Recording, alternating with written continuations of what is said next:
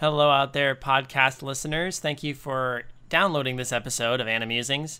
I just want to come here and let you know beforehand that we had some technical difficulties recording this episode, and they should be readily apparent once we get into it. While we recorded the first 10 minutes with our guests, Alex and Heather, for Peter Pan, we, for some reason, did not get any of their audio until our internet kind of fell out and we had to start over again. So the first 10 minutes are going to be, we're going to include the opening that we did, and then we're going to jump ahead to after that, and the rest of the episode is intact, but the first part got kind of corrupted, so I want to apologize for that. I hope that turns out okay, but I think for the most part everything should be fine, so we're going to go ahead and just acknowledge that there was a mistake made, a technical error, and we hope you enjoy this episode of Animusings nonetheless. Thank you for listening, and without further ado, let's go off to Neverland.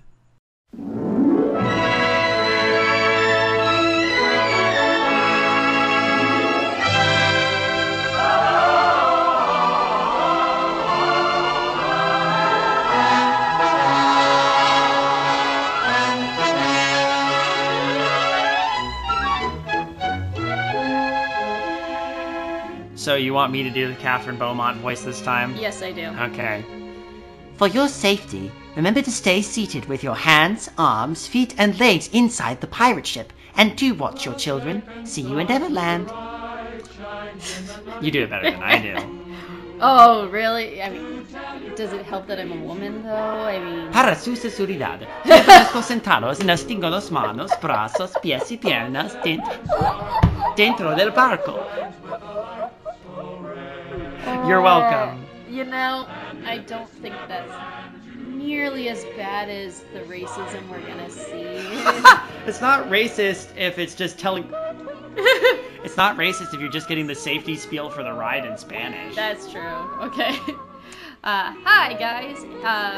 Welcome to Animusings. It feels like it's been a while, but really, it hasn't. Not really. A month? It's been a month. Yeah. It's been a month. We're back in our apartment again. I know, it's great. It's great to be back in our apartment again. I'm so happy about that.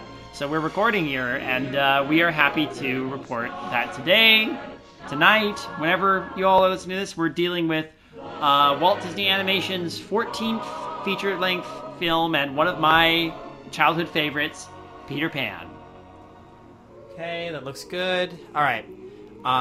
And I know that we had talked about how Walt was in a production. I'm going to go ahead and just be honest. So we made a little quick adjustment here, everybody. We had some technical difficulties downstairs, trying to, get a good portable, quiet recording going. But we've moved, and we should have a more solid connection now. So apologies for that. Everything should be good. And we just kind of commiserated off mic about where we left off. So where did we leave off? I guess, gave the basics. They started up filming again, and then Peter Pan was eventually released on February 5th, 1953. Okay. And their budget was $4 million. All right. Respectable. Yes. Well, or no, that's the budget they had. No, I'm saying that's a respectable budget. Well, that's how much Cinderella was, remember? Mm-hmm.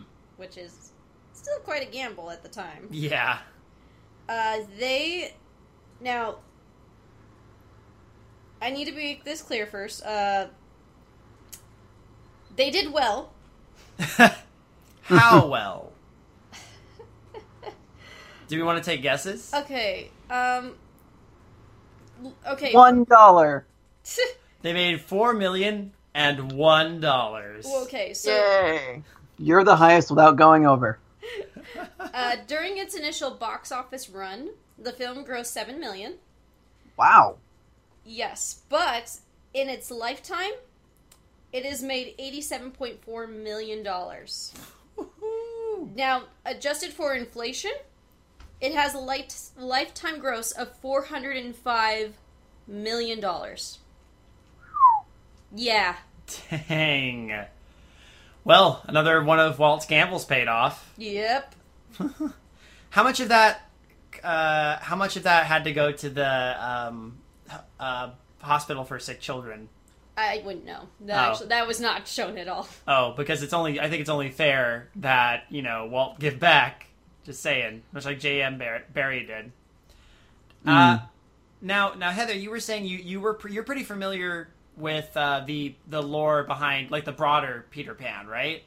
Yes. I've also read, in addition to watching all of the versions of Peter Pan, I've also read the original novel of Peter Pan. I have as well, and I've seen plenty of different versions. Do you have a favorite version of Peter Pan? I really like Peter Pan and the Pirates. That was, I think, one of my favorites. Tim Curry as the Captain Hook. I remember when I was a little kid, it threw me off because Captain Hook was blonde. He didn't look like the Disney version. That threw me off. No, he didn't look like the Disney version, and pretty much most of the productions were sort of modeling themselves off of the Disney version. That's it's interesting. Hook's got a very specific look to him, And I'm not even sure if that's Disney who codified that, or if that might just be what the stage production always did. I think so. I think that's just, Hook is interesting. We'll get to Hook. We'll talk about Captain Hook, because Captain Hook is getting ahead of myself.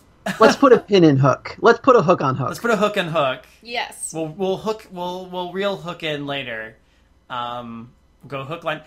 Damn it. I'm gonna have to censor that. TikTok, David. TikTok. Yeah. Hey, no kidding. So this film did well, and money happened. Yeah. So good for Disney. However, funny enough, even though the film was extremely successful, Walt was actually dissatisfied with the finished product. Oh, boo. And, the reason why is he felt that Peter Pan was cold and unlikable. And I guess we could decide for ourselves going into it if we feel that way. But a lot of people who are, like, a lot of experts on J.M. Barrie's play actually said this is true to the story, because Pan is actually written as a heartless sociopath. I mean, yeah, he's a fairy. He's a fairy. Like, it's one of the themes of the books that they don't get into, obviously, in the production, is that lost boys die, and die frequently, and Peter Pan doesn't notice or remember them. I thought, didn't go as far as to say that when they got too old, Peter thinned them out? Yeah. Yes. Peter thinned them out, and later on, when Peter comes back to visit Wendy later on, Tinkerbell's gone, and she asks about Tinkerbell, and he can't even remember Tinkerbell. Yeah, he actually is an amnesiac. Oh. That's right. And the idea behind this is that Peter Pan he has the mental capacity of a child. And therefore, he has to keep that childlike mentality. He can never grow older. Right. So as people grow older around him, he forgets about that. He doesn't learn. Right, he's in this mind space of adults are just on the periphery. Yes. Like, unless you're Captain Hook, or... Well, but... Okay. I'm not sure if we should, discuss this before we get into the movie, or we should discuss this now, or... Well, I mean, this is probably going to be a dense one, just because I think we all kind of are interested in the broader lore of Peter Pan. And, I think that's a safe bet, yeah. Yeah. But I want to keep it we could keep it to the movies, where we could probably touch on what's different about the movie compared to this version of Peter Pan, compared to the books, or compared to other people's interpretations of the, some of the mythology that's come since Peter Pan existed. Mm-hmm. But I think we can safely delve into a lot of it while we're here. So strap in, everyone. This is gonna be a bumpy flight. I get it. What do you think we should just go ahead and... Well, let's go into the movie, kind of go a little bit into it, and then we could start comparing what's said about in the movie to the book itself. Okay, well, let's start... Or the play, or all other works of Peter Pan. All right, well, let's start with the title sequence, just because, like many Disney movies, it has a great opening credits sequence with lots of beautiful, beautiful illustrations, usually most of them showing Neverland at night. And this has without a doubt, one of my favorite Disney songs ever, which is Second Star to the Right. It's actually one of my favorites. Fun fact, the melody was actually written for Alice in Wonderland. The song was going to be called Beyond the Laughing Sky. Huh. Really? Yeah, but they used it for Peter Pan instead for this song, so... I have a really tough time imagining the lyrics being anything but what you hear in Second Star to the Right. Yeah. I just find this song weirdly beautiful for some reason. There's just something It's haunting. It's haunting. haunting. Yeah. It's like, I've heard versions of this played in different places. There's a beautiful version that's played at Club 33, if you've heard the soundtrack for that. Oh, that, yeah. There's a choral version of it that's done on an album called Hi Ho Mozart. Oh, I love that album. And it has brought me to tears. It actually is beautiful. Also, this is the final film with all 9 old men. And Mark Davis. Not the final film with Mark Davis, but it's just funny because we were like, look, the 9 old men. And Mark Davis. And then Up Iwerks is in there. Yep. Good cast. It's a really good cast. Or, like, a good crew, too. I mean, yeah. But what if the voice cast? Oh, wait, well, I should mention also, we have, once again, Harvey Toombs, Claude Coates. Claude Coates and Mary Blair are credited for doing a lot of the animation. Well, a lot of especially the backgrounds weren't necessarily credited to them, but they were like key artists for this one. I'm trying to remember what their specific credit was. But it shows Neverland. Oh, yeah. Like this movie has my favorite one of my favorite color palettes of a Disney film. It is gorgeous. This movie drips with like fantasy and adventure. And it comes off, especially, I love the, like, distant shots of Neverland and we'll get to those, But, yeah, sorry, this is David Nye's, like... I need to gush so much about certain parts of this movie, and then really, really get on the case of other parts of this movie. I know. So, okay. Yeah. So, we get into, learning about the Darling family, and, Jane, is her name Jane? Or... Mary, there's Mary Darling. Mary, I'm sorry. Mary, unless I find my cufflinks, I can't go to the party. And if we don't go to the party, I could never show my face in the office again. And if I can never ow! His nebulous office job. Yeah. So, yeah, we got George and Mary Darling and their 3 kids. Older Wendy Darling, who's 12, I think, and then... John, who's like 8, I think, and then Michael's 2 or 3, something of that nature. Michael, I think, is more around like 4. But I mean, at 4, I'm trying to think. Like at 4, would you wear footy? Well, it's turn of the century. Yeah, we're like talking late 1800s, early 1900s London. It all started in London. Oh yeah, this is it's no doubt London. By the way, carrying on with tradition, as anybody who knows, typically in the play, I think this got started with the plays. This was started with the play, yes. Yeah, so the actor who plays Mr. Darling also plays Captain Hook. Yep. Which has great symbolic meaning to the whole thing, and it would be really fun to touch on. This is true here. The same voice actor who is Hans... I'm going to butcher the name. Hans Conrad? Yes. Hans Conrad. Conrad? Conrad. It's got a weird spelling. He plays Mr. Darling here and eventually plays Hook. And while they are different enough in the way that they're portrayed, they still have the same bluster. And if you really listen, yeah, you know it's the same guy, but he's doing the voice differently enough. Now, he's so good. I love this voice actor. Oh, Catherine... He does a great job. Yeah. Isn't it? What do you think of that idea, though, that Hook and the father are played by the same actor? I mean, it kind of works into the idea of the adults in your life being the enemy. In the original story, Captain Hook was a former mean school teacher. Oh, that's right. And in the movie Hook, it was really about, in the movie Hook itself, it was really about, like, your relationship with your parents. So I think it sort of adds to a higher meaning where what the kids are fighting is the father who's pushing them to grow up. Right. It strikes me as one of those cases of informed an adaptation where it wasn't something that the author originally intended, but I think is entirely within the spirit of their work. Oh, yeah. I think that's what's most fascinating to me about Peter Pan in general, and the thing we're going to keep coming back to is the way people have built on it as time has gone by. Oh, yeah. Because J.M. Barrie wrote a modern fairy tale. Yeah, basically. A literal fairy tale. And With literal fairies not being good. Yeah. Yeah, the And the fairies fact are that, awful. Everybody everybody in Neverland is awful. Yes. Which we could get into. I like, oh god, I have so many. I've been looking forward to this episode. And you guys know me when it comes to modern day fairy tales. It's one of those things I can go on and on about. Oh yeah, well that's why you two are here. Yeah. On an aside, speaking about the introduction of the movie, when I was a little kid and watching this, I was terrified of being an adult because I thought being an adult meant you had to wear that sort of shirt front that Mr. Darling wore. And I thought for sure I'd never be able to do it.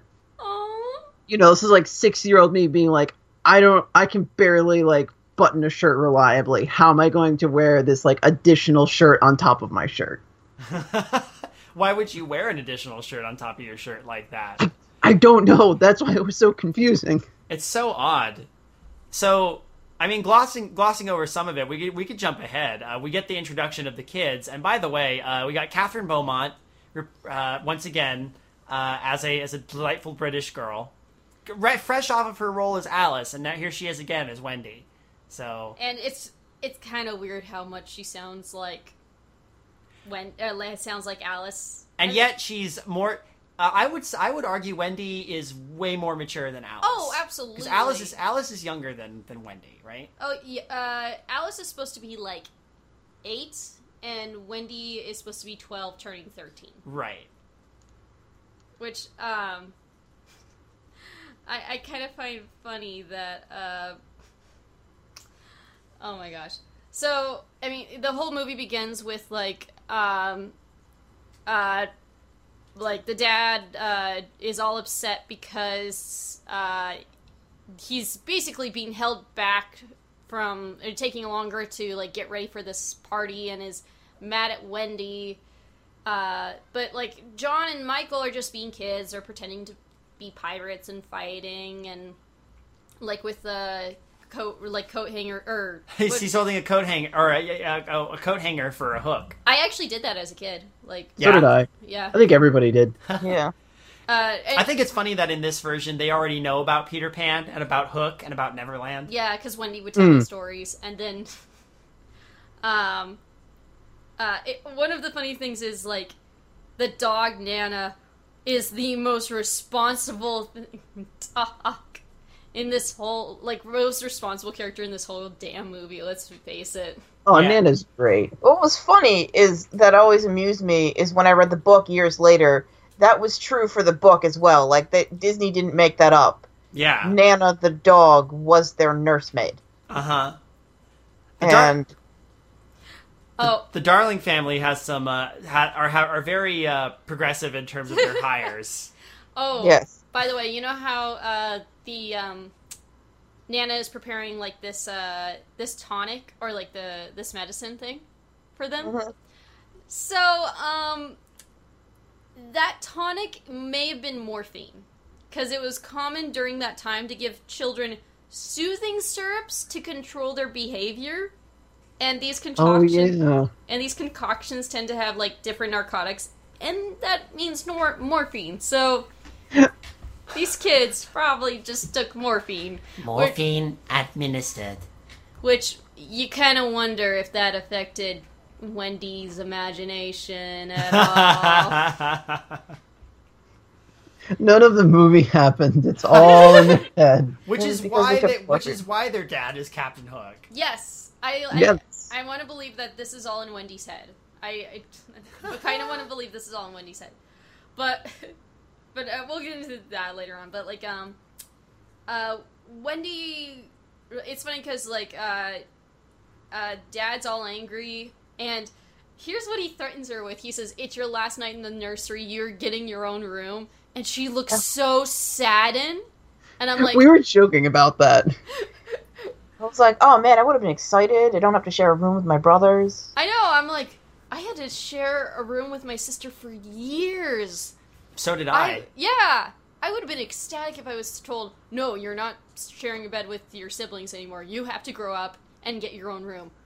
Yes! Well, especially when you compare Wendy, how she is. Like, she's very calm and collected and just kind of dealing with things with her brothers while they're throwing things around and tearing bed sheets with wooden swords, and they're being rambunctious, you know, and she's just kind of doing her thing in the background. I'm like, Wendy, wouldn't you want to get away from this?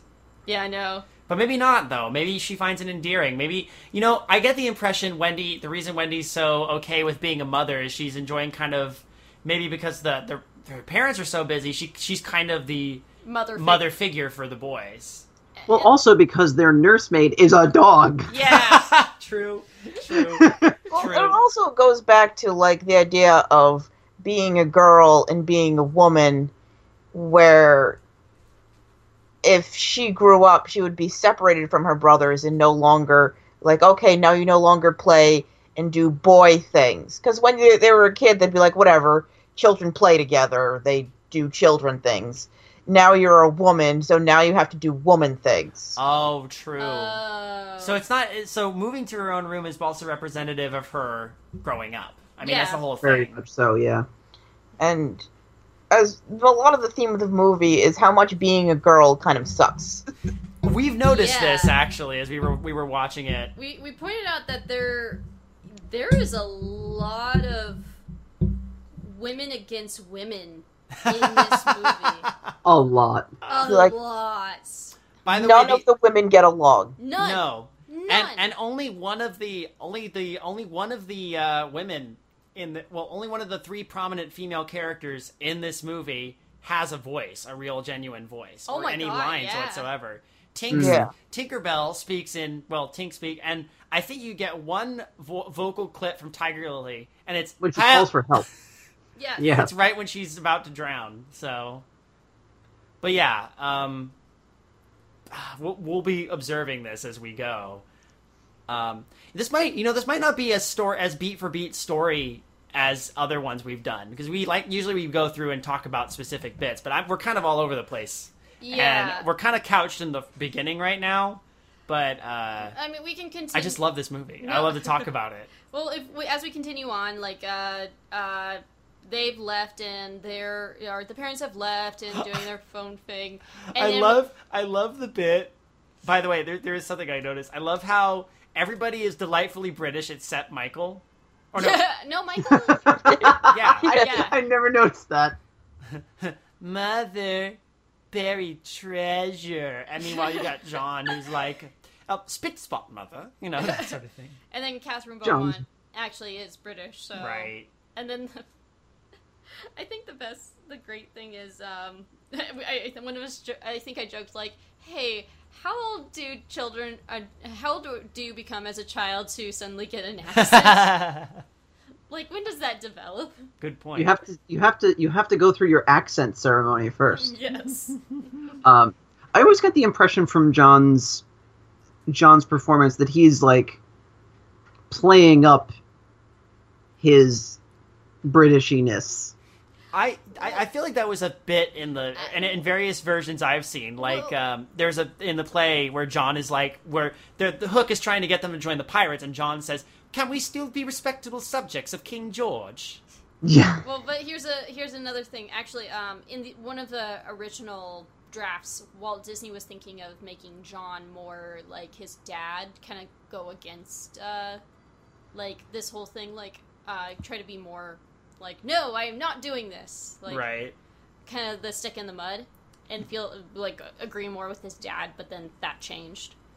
So, but I think because of that, they still kept the whole respectable British child. He's trying very hard to be like the imperial stereotype a little bit, but also the older brother. Yeah. This especially comes to play when they get to Neverland. Oh, but yeah. Very, very much so, yeah. He's very British, though. He's very British. So, oh, that poor kid is going to go to World War II. Or World War I. You know what's sad is we don't get that when oh, yeah. He's gonna fight Yeah. in World War One. He's from a well-off family. He'll be an officer away from the front lines. Yeah. You know, one thing they mentioned in the beginning of the movie is that everybody in the house believes in Peter Pan to a degree, which is why he visits. There's a bit there that's missing from the movie that I always liked in the book is when Mrs. Darling, she says, "Oh yes, of course," and just turns out before that, Wendy had, before the movie started, caught Peter's shadow. Yes, that is been. In the book, it's Mrs. Darling and Nana who get the shadow. Oh, that's right. And then they lock it up like, no more of this. Right. Whereas Wendy's more like, hey, I've got the shadow, and if Peter comes back, I'm going to keep it safe so he can get it. Yeah, she says she found it from. She said Nana caught it, Right. and she's keeping it safe. Yeah. Right. Which actually, well, I think it kind of plays in the whole thing that it's the kid. It's all in the kid's minds, or like this is just a child thing, because you could see the mom's look on their face, like. Right. Okay. That reinforces that this could all just be in the kids' imaginations. Mm-hmm. It's or a little Wendy's imagination. Wendy specifically, I guess. But in the original story, it was Mrs. Darling who kept the shadow. And there's a nice bit where when she turns out the light, she actually asks the night lights to protect her sleeping children. Yeah, Burn I clear remember. and steadfast tonight. Oh yeah, and they did that in reference in Hook. That was so sweet. When Wendy does it, it was adorable.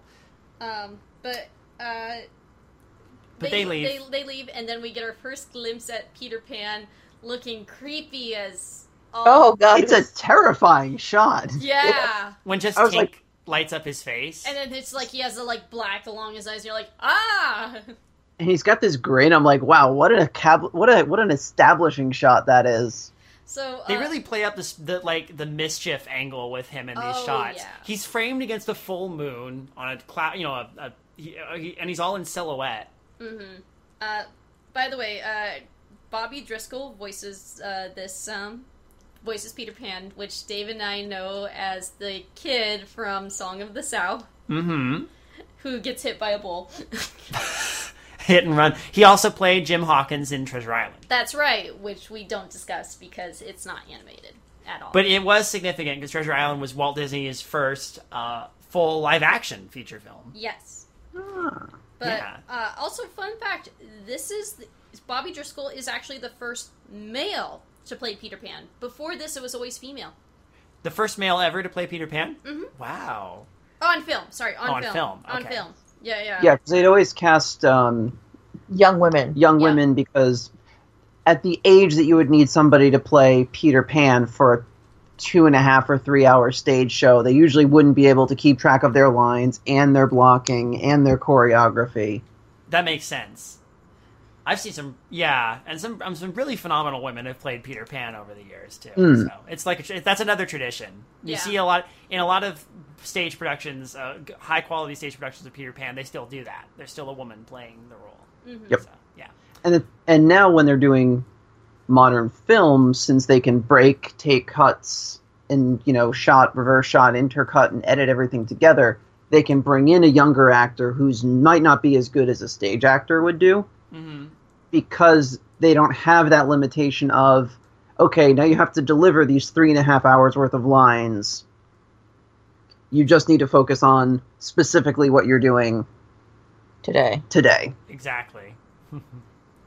So Peter and Tink show up, and they come looking for the shadow, and we get that first shot of Peter, and of course, mischief is established immediately just from that first shot of his face that we kind of see through in silhouette with Tink's glow. But let's talk about Tink for a second, because So, fun fact, so you know how everybody said, oh, Tinkerbell was based on Marilyn Monroe's figure? Not true at all. Complete myth. Figured. Yes. Tinkerbell is actually based on she's the voice actress. She's actually the voice actress for the red-haired mermaid later on. And her name is Margaret Carey. And her measurements are 35, 25, 36. Yeah. You can't see it, but I'm raising my eyebrows. But she was 22 at the time. Oh. So she was young. Yeah. I mean, But also Catherine Beaumont served as Wendy's not just voice actress, but model as well. That makes sense. She joked like she had to keep flapping her arms quite a bit. No wonder when I noticed they don't have to flap their arms when they fly. I was thinking about this during the movie. Wendy does. Yeah. I was noticing that. She just does it out of habit. And I think and that contributes to the idea that when the Lost Boys see her, they think she's a Wendy bird. Yeah. Yes, that's a good point. Yeah. I hadn't thought about that till just now when you mentioned that. And I was like, oh man, she doesn't have to flap her arms, but she does. It's like psychological. Yeah. Well, probably because she's getting older and starting to lose some of the kid things of just, Oh. Just fly. That's deep. I like that. She has to flap harder. Yep. Actually, but Tink. I want to talk about Tinkerbell. I want to talk Tink because she's great. Tink is a great character despite having no speaking lines. Well, she's very. First off, she's one of the most interesting characters just because she's one of the most flawed characters. Oh yeah. Well, she's so. Her expressions are so animated. They are. And I don't mean that because literally she's drawn. I mean because she doesn't have any dialogue, they definitely put in extra effort to have every motion, every look she gives convey what she's saying. That's a good statement. Sorry. You're absolutely right. She just the way her eyes look in certain shots, and I love when you don't see her face, when she's under a thimble, and then she starts to turn red, and she'll push the thimble up, and she just looks like she's gonna kill somebody. Well, the funny part in the book, it is described that because she's so small, she can only have one emotion at a time. Oh yeah, that's right. Also, there's a bit there. I love when she lands on the mirror and she looks down at her reflection, checking herself out, going, "Damn," But then she puts her hands on her waist and keeps them at the same height, holds them up, and goes and I'm like, "No, Tink, don't be ashamed of your figure. You're beautiful just the way you are, Tink." If you lived now, people would be like, "She thick." I'm so sorry. I'm not really that sorry. So no, anyway, you're not. They finally find the shadow.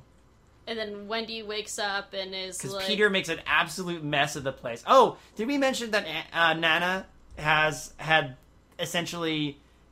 There was some good slapstick earlier involving Nana, a block for it, and Mr. Darling, and now she's tied up to a rope outside. No, but now you just did. Okay, there we go. Just want to establish why Nana's not there for those of you who, for some reason, only listen to us and then don't watch the movie.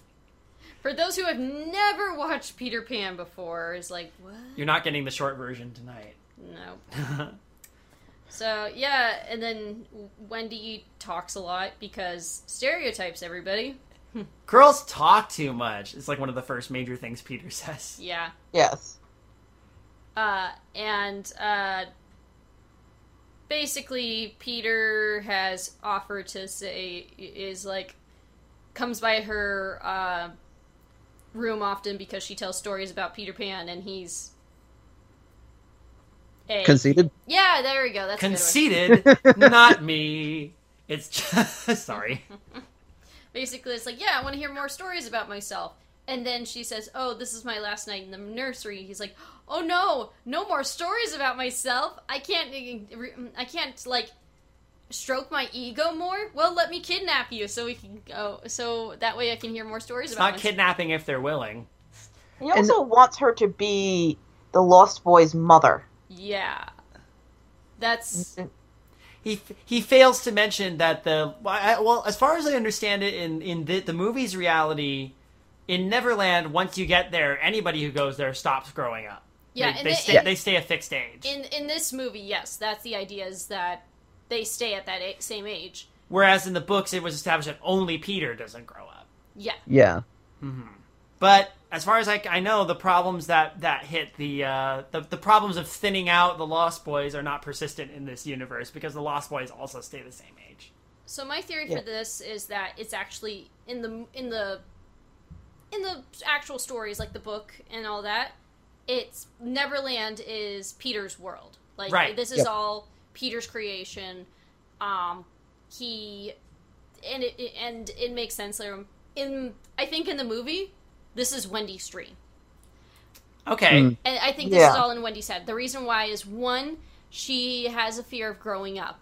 This is actually a fear of hers right now. Right. Because her dad's just yelled at her and all that, so now she's been basically given an out off of stories she has told to her brothers of this guy taking her away and bringing her to a place where she does not have to grow up. So basically making her dreams come to reality. But there are dangers there, too. Different sorts of dangers. Yes. But... Just come along with me, kid, to the holiday house. I mean, Neverland. God damn it. Wonderful. Hey, they both fly. Hey, that's true. That is true. One of them doesn't leak a flatulent gas, though, when he gets deflated. But the weird part is she's like, I'm so happy, I want to kiss you. And I'm like, that's very brazen of you. As a 12-year-old, that thought would have never occurred to me. Wendy is 12 going on 13. But, okay, but as someone who is... Who's to say that if this is all from Wendy's, like, wish fulfillment, who's to say she doesn't want a handsome young boy to swoop in and carry her off, who's mischievous, so she can tame him and get him to be less of a troublemaker? Oh, that's true. Like, if this is Wendy's fantasy, she's in control here. So the fact that she wants to give him a kiss is, like, her kind of still figuring out, like, her emerging feelings for boys. So, yeah. Just a theory. So she's about to kiss him, and then Tinkerbell's like, no, that's my man. And pulls on her hair and wakes up the boys, and then they talk and stuff. And and eventually this leads to them saying, yeah, we're gonna go all fly together, and it takes faith, trust, and pixie dust. Alright, everybody, let's get out of here. Woo, woo, woo, woo, woo. Second star to the right and straight on till morning. Wait, no, that's the wrong song. It's You Can Fly, You Can Fly, You Can Fly. Arguably this is the more famous song of the movie. Yeah, You Can Fly. I think this is the most famous song in the whole film. Well, I mean, when there's a smile in your heart, there's no better time to start. Now, it also shows how ubiquitous, like, the movie Shrek came in, because when the song started up and they started singing the He Can Fly, as we were watching each other, I go, he can talk! He can talk, he can talk, he can talk, he can talk. I can sing! Oh, help me, Dr. Zaius. Dr. Zaius. Thank you. I figured someone would pick up on that. So they get the pixie dust, and this is, oh, by the way, and Tink is not willing to give the pixie dust here. No, he has to Just grab shake her. her. Yeah, just shake her like a salt shaker. Get all those dead fairy skin cells off of her. God, he has to knock it off of her. Oh, that's right. Michael turns her upside down and shakes her like a salt shaker. That's right. One thing Dave and I brought up, the animation in this, specifically for the movement, is amazing. The animation in this is beautiful. It's really, really well done. Effort, man. Just effort. Watching the medium evolve, this is part of the joy of this podcast. And this is, I think, yet another high, especially when we get to some of the sword fighting and stuff that happens later. Yeah. Like, man, well, and especially getting a human being to fly. Oh yeah. The image of a human flying on their own volition is and so fluidly looks really good. Them flying through London and then above the clouds still looks really good. It does. Even, what is it, 60... It's 1953. 65 years after the movie came out. Jeez. But yeah, God, the animation holds up. I will give it that. The animation holds up beautifully. So I love when they land on the clock. I love when they land on Big Ben. There's so many iconic shots in it. And I think, again, this comes from the Claude Coates, Mary Blair kind of, and then of course the Nine Old Men, like there's just something about the marriage of the backgrounds and the actors. Like there's a really good interplay between them. Like their environments are so important in this. Yes. Because there's only 2 locations really. There's London at night and Neverland. Neverland has its varieties. Like you go to Skull Rock, you go to the Indian camp, you go to the Hook's ship, but like still there's this great palette that happens, and there's this like I was about to say, that shot where they land on Big Ben, they're all lit from behind by the clock face. That is so lovely. I love that shot. And they're all in silhouette, but there's all their silhouettes. There's a lot of silhouette love in this movie. Oh yeah. They land on and the clock starts chiming, and I love that shot. Oh yeah, just Well, the reason the clock chimes is because they land on the minute hand and push it forward to the quarter past the hour. That's right. Now, what time is it, if I recall? It's like around, 7, 8 It's o'clock? 11, it's like, I thought it was closer to 11:15. that would make more sense. Maybe. Too. I remember that they're back, by the time they're back home again at the end of the movie, the clock's chiming again, and it actually is 11, so I think it was a little earlier than that. Yeah, I think you're right. But I'll have to check. But even so, they fly off. We have this beautiful, and plus the music. Yeah. As they're flying, it's such a good. This is such a good part. Yeah. 8:15 was the time on the flight. Oh, okay. Thank you. So they were, if we compare it to the end of the movie, they were only gone for like a few hours, 3 or 4 hours, really. But off they go to Neverland, and they fly, I guess, through space. I guess through time? Who knows? Point is, we are now on the pirate ship, and let's face it, the pirate ship, anything with the pirates is like... The best part of the movie. Oh, yeah! Oh, a pirate's life is a wonderful life for roaming over the sea. Give me a career as a buccaneer and a life of a pirate's for me. Oh, the life of a pirate's for me. And then we got Smee introduced, and Smee is an amazing character. Smee is... I'll tell you something right now. There's one character I've always wanted to play in a stage production of Peter Pan if I ever had the chance, and it would be Mr. Smee. Not Captain Hook, weirdly enough. I'd want to play Mr. Smee. Well, Mr. Smee is a character that you can run with and do a lot of. You can really make him your own. He's the comic relief of the pirates. He's Hook's foil, you know? I did. Sorry? Go ahead. I was going to say, I did find it funny that Mr. Smee in this version has this British accent that kind of comes and goes, I noticed. Yeah. And once I noticed it, I couldn't stop noticing it. Well, if it helps. So, the voice actor is Bill Thompson, who actually is American, so... Mm-hmm. He actually was the voice of the White Rabbit in Alice in Wonderland, but others might know him even more so as Droopy the dog. Oh! There it goes. There it is. You know what's interesting? Speaking of the other odd thing about Mr. Smee is he's the ship's cook. In the book. In the book. And he's kind of implied to be that still because of how the way he's emerging from the like galley. Well, remember because later on he's like, the cook told me. Oh, that's right. So we don't really know what that. So is Smee Hook's first mate in the movie? Well, he's like, the cook told me that the first mate. Oh, so he's ambiguous. Yeah. Yeah. He has. He's sort of just like Hook's dog boy. Just sort of just the guy who just does whatever Hook needs him to do. He's the aide de camp. They call he does the captain's paperwork. He's the personal assistant. Yeah, he's the aide de camp. Yeah. Yeah, it says here personal assistant. Some say actually he's the first mate, but then brings up.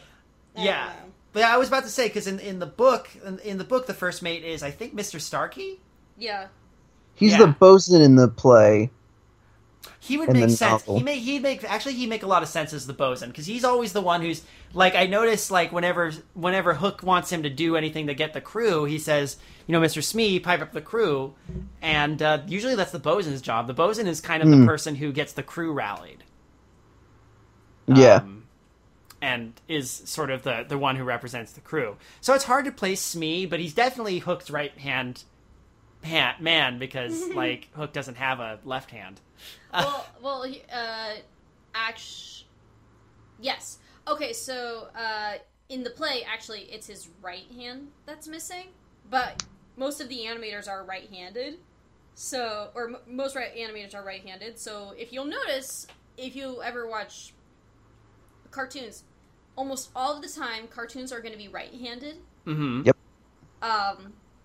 And that's why they said, oh, you know what, we're going to need to figure out his whole hand situation.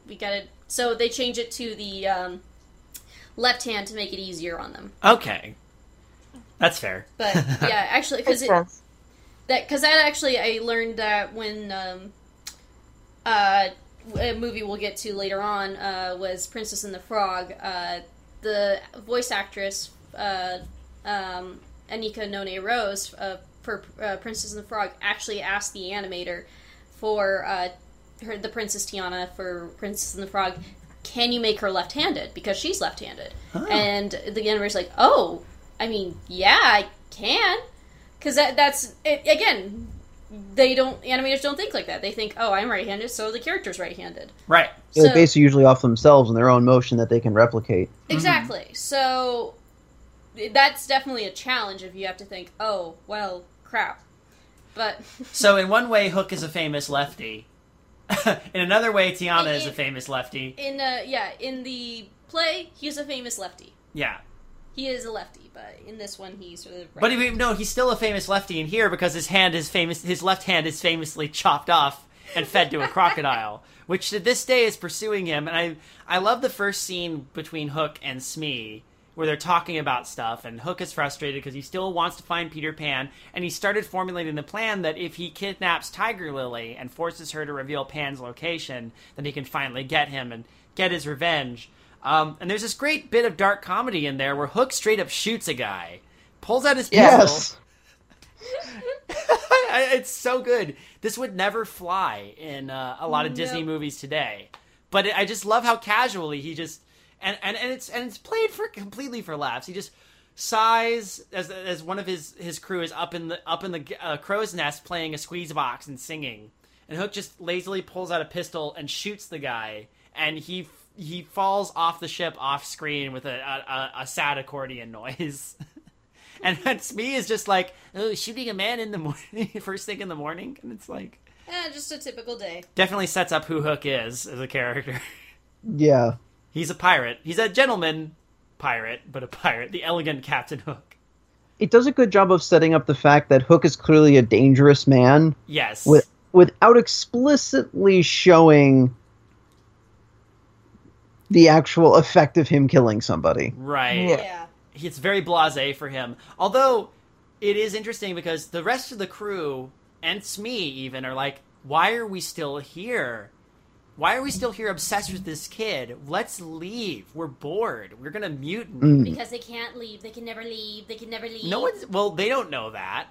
Yeah. Now, the interesting thing is we don't know how the pirates got to Neverland. For all we know, they happened to stumble upon it one day, weighed anchor, and then Hook got in a fight with Pan, lost his hand, and now he's just like, the rest of the crew's like, we could totally just go back to the Caribbean at any time. And he's like, no, we have to stay here and get that Peter Pan. And, that was a good voice. Oh, thank you. That was a really good impression. Yeah, I was gonna say. You have to do it way up. And I can't, now I'm struggling. I only got it once. Well, there's a theory that the pirates were once Lost Boys who escaped Peter's. Yeah. The pirates don't get any older, though. Here's the thing: it's like the turn of the century now, but these are clearly like pirates from the golden age of piracy, which is like the 1720s. Mm-hmm. So they've been in Neverland for ages and probably don't know it. They don't know how much time has passed in the outside world. So if they left Neverland, they'd find a world that is not going to be kind to them. And this is the thing I love about Peter Pan, is that this is classic fairy tale lore, because you have, in one location, pirates who have been here probably for 300 years, children who have been here for God knows how long, and kids coming from 1920s London. And if they all come back at the same time... Turn of the century London, it's not 1920s. Turn of the century London. They're all going to come back, the next night, and it's just like, where did the last 300 years go? Exactly. Yes. That's a frightening thought. It's a Thief of Always all over again. Oh, God. Yeah. Gosh, how long have the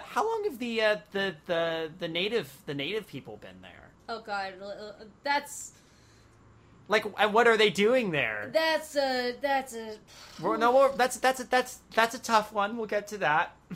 Well, there's also the question of, like, are the native people even real in... Well, it's the same with the mermaids, too. Are they even real?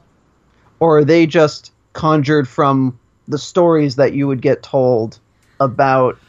That's why there's the theory that this is all Peter's imagination, because if you think about... Or Wendy's imagination? Or, well, okay, keep away from the movie, the actual play itself. Okay. This is all Peter's imagination, because if you think about it, this is the definition of a child's land. It's like, I get to fight pirates, and I get to hang out with the natives. Again, stories they were told. And then, to his laden sexuality, and there's mermaids. Mermaids are gross, but they're also kind of interesting. Exactly. And one of them's topless, but Yes. stays like kind of far away from the others. She has hair covering her. Yeah. Boobs. Yeah. But also his best friend is a very attractive fairy, who just who is also really possessive of him. Yes. So, it's... again, this is like the definition of a boy story, but like in the movie, who's to say that Neverland isn't shaped by the whims of the people visiting it too? Because here we have John and Michael and Wendy talk about, we want mermaids, we want Indians, we want pirates. Look, there's mermaids, Indians, and pirates. And that makes sense. Again, their stories. These are like the definitions of stuff kids would enjoy playing or talking about, or at least turn of the century kids would be excited about. And then that's why I think it would be Wendy's dream, because she would put the mermaids in there. She probably did tell them stories about like natives and pirates and stuff like that. Yeah. High adventure stories. Mm-hmm.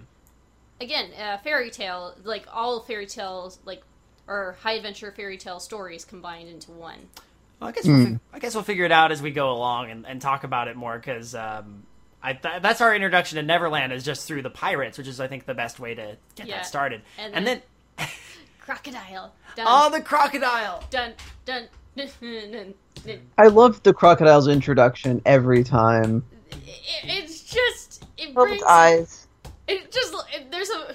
I remember at some point later in the movie, he looks at the camera with a big-ass smile, and it's just like... It's like, he knows. Like, that's right, audience. I'm gonna eat him. He's my... And I love the fact that the crocodile is also very clearly modeled after a dog. Like, at one point, he sits up with his front legs brought up to his chest with his tongue lolling out, like begging for a treat. He even makes a little, like, noise at times. And I love the crocodile has way more character in this than like any other version of Peter Pan. Oh yeah. Oh the yeah. Crocodile is a character.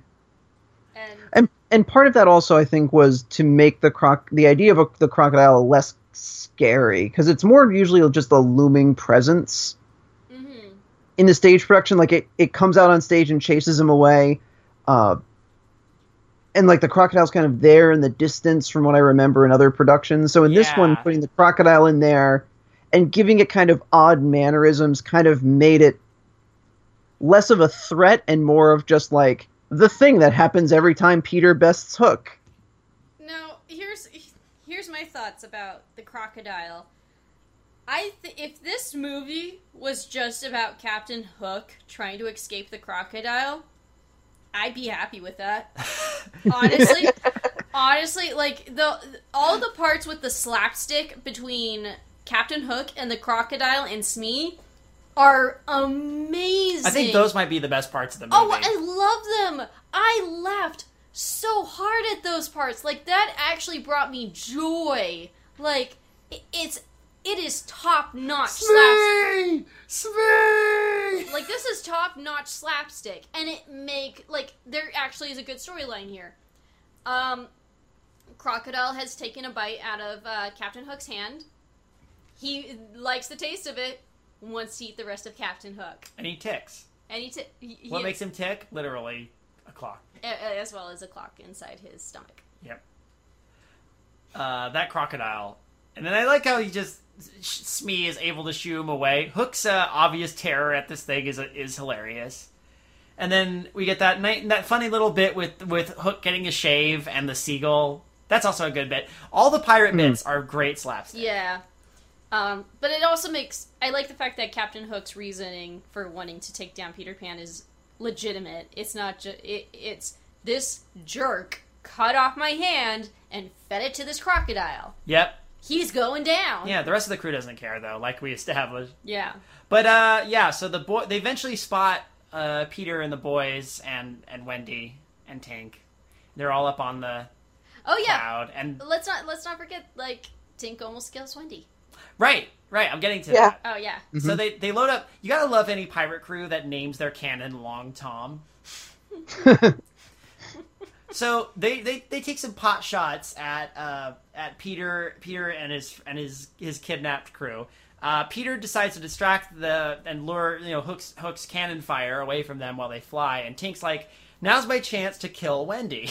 So she flies ahead really fast and goes to the Hangman's Tree where the Lost Boys are, and we get our first scene of the Lost Boys. There's a little shot where she's flying through the tunnels, and you see what you first think is like a glass, like a skylight window. It's actually a lake, and the fish peer through the bottom of this lake into the tunnel. So cool! It's a funny little touch, right? Like there's this water that's just suspended over nothing, and the fish can actually stick their heads out the bottom of this water and look down into this tunnel. I noticed that this time. I'm like, that is a cool thing to have. In the sequel, they actually make that a little more present. Well, are we going to have to talk about Return to Neverland at some point? It might be a good Animusings Plus. I don't know, but I think we might have to do it as an Animusings Plus. It was in theaters. That movie. It was in theaters. We might call you back for that one if we do it for Plus. Yeah.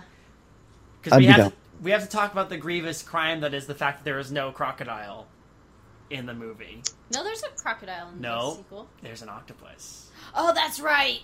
It's Hook and an octopus instead of the crocodile. I forgot they got a different animal for some. There's no reason. Okay, no. Okay, anyway. No. So Tink goes to the Lost Boys, and I don't know which Lost Boy is which in this one. Like, there's pretty distinct. There's the twins. There's Slightly. There's Toodles. There's the one that's going through puberty. There's Thudbutt. Wait, no, that's in Hook. There's the one who's dressed as a bear, the one dressed as a rabbit, the one dressed as a fox, the two dressed as raccoons. The one dressed as a bear is totally going through puberty. Because his voice cracks all the time. Oh my gosh. It does, and it's hilarious. I want to guess that the boy in the fox costume is Slightly. Yeah, that's Slightly. And I think that the boy in... Huh? Isn't the boy in the bear suit Cubby? Is his name? I think that's Cubby. It's Cubby. I don't know. God, I realized if you don't age while you're in Neverland and he's going through puberty, that means he's going to be going through puberty forever. How about you bet like he's like 10 and then his voice just started cracking and that's when Peter brought him over and it's like, oh, poor kid. Yeah, the eternity of your voice doing this. Now, in the movie's logic, they took away the whole bit about, like, the Lost Boys are all children who fell out of their prams while the nurse wasn't looking. No, Peter just met kids and took them to Neverland with him. And because no one grows up in this Neverland, it's a slightly less macabre thing. Although they're... Come with me to Neverland. Yeah. But actually the amnesiac portion of it does come into play when you realize, because later on, like, it hasn't even been, like, 24 hours in Neverland, and you'll notice, like, Michael is starting to forget about his mother. Yeah, that's right. And and then there's a point where Cubby says, I think I had a mother once. What was she like? I forget. And it's like, oh my gosh. Yeah. This is It's barely been a day. Oh, yeah. Like, these just a whole kids day. have no memories of their families or anything of their previous lives. That's disturbing. Oh, yes. Time is a lot slower in Neverland then. Yeah.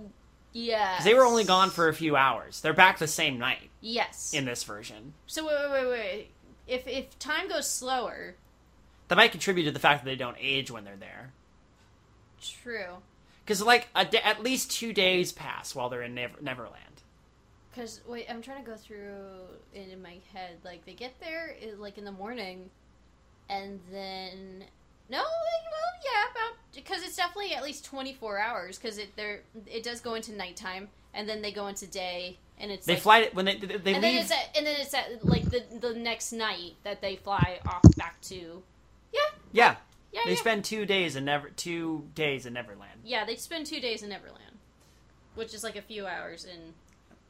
So Tink tells the boys, hey, Pan wants you to kill this bird. It's a Wendy bird. Kill the Wendy bird, shoot it down. So the boys, being boys, run out, and of course they're dumb, so they see this woman flying through the air, and they're like, oh, that's a bird. Let's throw rocks at it. And they do. And she almost lands on some rocks, but Like, Peter... you can see her, like, her vision as she's about to land on, like, sharp rocks, and then Peter saves her, like, jeez! And Tink, completely cold-blooded, Like, he's like, watches this all happen with glee, and then shock and disappointment when she fails to hit the ground. But here's the funny part, he's like, so do you consider yourself guilty or not guilty? And she's like, yep, guilty. And he's like, don't you know you could have killed her? And she's like smiling, like, yeah. Yep. I'm like, She's like, what do you think I was trying to do? Tink- dude! Tink's sass is real. It's my favorite. As much as I think it's, like, really horrible that Tink wanted to kill Wendy, you can't not love the fact that she's got all this. She gives absolutely zero cares whatsoever. It's one of the reasons Tinkerbell is one of the most enduring characters of the film. Yeah. It's because of the fact that she has so much character to her. Mm-hmm. Oh, and she's banished. Yeah, she's banished. Forever. Well, not forever. A week. For a week, I guess. I guess. And then they're like, then they're like, okay, let's split off. To which the boy. And all the scolding that the Lost Boys get is well, I'm certainly proud of you, you blockheads. That's really it. Yeah. And now it's time for another song. Following the leader. Following the leader. Oh yeah, because they split off. Peter and Wendy go to the They're gonna go see the mermaids, right? mermaids, and the boys go look for. They go look for. they want to go find the Indians. They want to go hunt the Indians. Let's not sugarcoat it. Before we get to the Indian thing, I have to point out something else that I noticed in the movie. Go for it. When Hook is talking about his plan to kidnap Tiger Lily, he goes, okay, well, we know they're not in Pirates Cove. And we've checked Cannibal Cove. That's right. Yeah, we saw that. We were like, what? Yeah, we were watching it and I went, whoa, that is not cool, Disney. Is there... That was not cool. Yeah, what part of... Okay, when did we avoid... We narrowly avoided seeing a group of cannibals? Like, when did that come into play? Are they suggesting that the Indians are cannibals? No, because they... No, because they're very clearly have drawn... There's a drawing of a person in blackface there on that map. Oh! That's right. Oh, Disney, not cool. Not cool. It was one of those things of, it's only on the screen for a second, but I saw it and I went, oh, no. So remember when you know how everybody thinks that Song of the South is racist? This made me more uncomfortable. This movie is 10 times more racist. Oh. So much racism. Okay. Yeah, the Indian scenes are really bad. So, actually, we're gonna have to talk about that. Okay, that's the worst part of the movie. Yeah. Coming up soon. Okay, yeah. Following the Leader is a nice bit. It's all right. It's cute. They march around. You get to see a little bit of how Neverland has every environment under the sun. There's a savanna, a jungle, a pine forest. Some cute... A big bear. Yeah. A bear that's confused by Michael's teddy. Some orangutans take John's hat and he doesn't notice. But yeah, eventually they get to a clearing and they find a pair of footprints. And of course, John is the first to say, Blackfoot tribe. Which is... I'm like, oh boy. They were from the plains. Quite savage, you know. It's okay. I'm gonna just get into it. Okay. So Go ahead. Sorry. the thing about this is the reason. Okay, so you know how Song of the South is like given a lot of crap, but this movie really isn't. If Yeah. you think about it, one of the reasons is this was in the original book. Right. Yeah. This is J.M. Barrie's. Like everything that's like in this movie about the natives, all in J.M. Barrie's playing book. Mm-hmm. And it's at the time it wasn't a big deal because it was turn of the century. And also, it was the 50s, and... No. It was actually uncomfortable in the 50s, too. Well, I'm saying there was a lot more, unfortunately, I'm not saying this is a good thing. There was a lot more prevalent just, like, depictions of, like, you know, Westerns were huge at the time. And a lot of the depictions in Westerns were, like, think about it. It wasn't that long after this movie came out that we would get Davy Crockett, for example. And there were a lot of things depicting, like, the clash between the people who were pushing west, you know, the white people pushing west, and the Native Americans. And it was usually pretty caricatured, and it was sometimes pretty racist, and people were, like, okay with this at the time.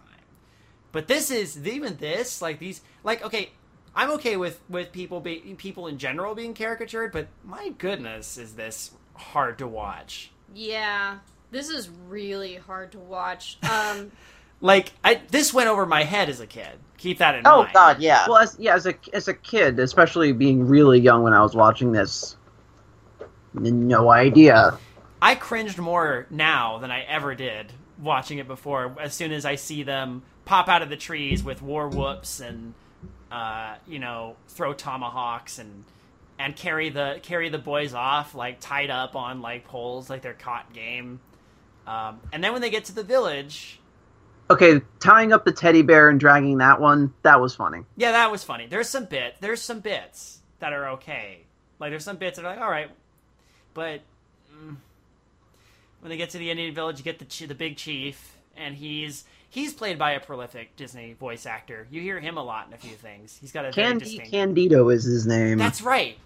Oh yeah. You'll hear him quite a bit. And apparently, that's his real voice. He has Yeah. a great voice. Like Like that's his real voice. Like that's how. Like apparently, that's how he talks. I mean, probably not to as. You also will eventually hear him voice one of the goons in Sleeping Beauty. He voices... Great Mouse Detective. Great Mouse Detective. He's actually, so weirdly enough, he is the voice of Fidget. Oh, he upped his voice level for yeah. that. But Because he's had a deeper voice than everything else. Exactly. He also did the voice of the crocodile... I think he's the crocodile in the announcer in Robin Hood. Yes. Yeah. And then, oh, you're gonna like this. He's also the deep voice prisoner in the Haunted Mansion attraction. He's the voice of Gus. Yes. Yeah. So have you ever wanted the short prisoner in the Haunted Mansion at Disneyland with the beard? He talked like this. When the crypt doors creak and the tombstones quake, you know, that sort of thing. Which is pretty cool. So, he voices the chief. And we figure out at this point that, oh no, when we said we wanted to go hunt the Indians, it's a game we play with them. Like, sometimes we get caught and they let us go. Sometimes we catch them and they let us go. I'm like, haha. Okay, at least that's a small relief. At least there's like a understanding. I'm trying to find any bit I can to like not feel uncomfortable during this part. And the reason why they kind of let it go is because it's the idea that it's from the point of view of a child's mind. A child would think like this, Right. Well, in the thing that gets established in a lot of the Peter Pan lore is that the Lost Boys and the Indians, they don't hate each other. No, they don't. No. They say they actually, when the boys do get captured, they're like, "Oh no, this is a game." They let us go, and then Right. and then when we catch them, But that's just what happens in general. And then, of course, later on, they become allies against the pirates. Everybody hates the pirates. Oh yeah, but Because the pirates are the only real adults. yes, Yeah. So but in this one, they're like, no, we're not letting you go because my daughter has been kidnapped. Tiger Lily's gone. and we blame you. We blame you. For some reason, they don't think to blame the obvious people who are the terrible, the worst people on the island, the pirates. Pirates. They Yeah. blame the other, the island's other tribe per se. The Lost Boys are. Think about it. The pirates are just sit on the ship. They're the invaders, technically. Mm-hmm. Although I suspect that the Indians have been on the island longer than I have a theory that they've been on the island longer than the Lost Boys even. They might have. Yeah, that is possible. I think they recognize John's imperialistic attitudes, and we're trying to get the drop on the British. They did. John was being very condescending, and of course, while he was busy being colonial and condescending, the sun never sets on the British Empire. They jumped out of the bushes and grabbed them. So, God damn. but yeah, so they're gonna kill the boys if they don't get Tiger Lily back. Yeah, exactly. So then we get to the mermaids, and they're all Mean. Yeah. I like. Again, all the women out here are so catty. They're just awful to each other. Except Wendy. Wendy is the only No, level-headed. Wendy still gets jealous and gets Yeah, but she's of all Like- the women in the story, she's the most level-headed. When you Yeah. think Tiger about it. Lily. What? Yeah, she gets. Oh no, that's true. that's Tiger true. Lily is a little Tiger- more level-headed. That's actually very true. Tiger Lily never gets jealous of anyone. I mean, Tiger Lily never has any lines, Tiger but Lily No, she says half of help. Yeah, that she's underwater. and then she does a dance with Peter. And then does a whole flirt thing. Oh, and before that, she's just the stoic. She's sort of the stoic Indian stereotype. A little bit. Mm-hmm. Yep. But yeah, she's kidnapped by Captain Hook. We were only trying to drown her. Oh, no, okay, sorry. Back to the mermaids. I do. Hey, I'm a big fan of mermaid lore, where the mermaids do want to, in fact, drown and eat people. So yeah. Yes, I liked how accurate that was. But I love the fact that all these mermaids are like, oh my gosh, it's Peter Pan. Wait, who's this girl? Let's kill her. And Now, they only said they were trying to drown. They seem mostly like they were just messing with her. And Peter, of course, is just like, ha ha ha. If they do get violent, I'm just going to float here and laugh, because he's a little chump. Yeah, Gracie, I know. So anyway, Well, the thing I like about Peter is that Peter can't really think of any consequences for anybody else. No, he Almost even himself. yeah. Again, for Peter, everything is a game. Yeah, Exactly. He lives a life free of consequence. and that's the idea behind it. That everything he does has no consequence, and that he will always win out in the end. That's why, Tiger Lily has been kidnapped by Captain Hook. Let's go save her. And it's just, again, he treats it like it's a game. There's an attempt at a character arc with him, and I'll talk about that, but it goes away pretty quickly. Mm-hmm. But yeah, also, I mean that. Here's the funny part. The whole scene between Peter Pan and Smee and Captain Hook, it's enjoyable. When the crocodile comes in, that made me laugh so much. Are we talking about when they go to Skull Rock? Yeah, when they're at Skull Rock and he's... Okay, so they're at Skull Rock. Captain Hook is trying to tell Tiger Lily, you better tell me where Peter is. I'm gonna, basically let you drown. And she doesn't say anything, of course, so he's like, well, you're gonna drown. I have a fun historical bit here. Go for it. This scene was actually originally going to be a lot darker. How so? They were originally going to chain Tiger Lily to a rock that was underwater, and around her were other skeletons that were chained to the rock. Dude! There was concept art of this. Dude! Yeah, there was some grim, the idea was that the pirates had come here before and had killed prisoners or marooned people here the same way. Just the captain would row out and leave them there to drown. So their bones remain, and Tiger Lily was going to join them. That is dark. That's really dark. Yeah, and then there's this whole slapsticky thing where Peter Pan is using an impression of Captain Hook. Again, adding to the theory that maybe it's all in Peter Pan's mind. I do love this scene. The gags here are great. The gags here are really good. Because anything with Smee, Hook, and other people interacting is amazing. And I leaned over to Kayla at one point and nudged her, and I said, perfect couples don't exist, and pointed at Hook and Smee. They have a love-hate relationship. But It's beautiful. yeah. But yeah, so then we get our first real swashbuckling fight between Hook and Pan here, while everybody forgets about Tiger Lily, including Wendy. And Wendy's just watching from the sidelines, just like, oh my goodness gracious. Smee tries to shoot Peter at one point, and he thinks he shoots Hook. But yeah, all this happens. It's awesome. The animation is great. The mood at Skull Rock is phenomenal. Then the crocodile shows up, and this is where you and I were just busting up. Oh, when the crocodile It's comes, great. It's great. It's amazing. Again, it's just when he hits into the rock like multiple times. Row for the ship clang.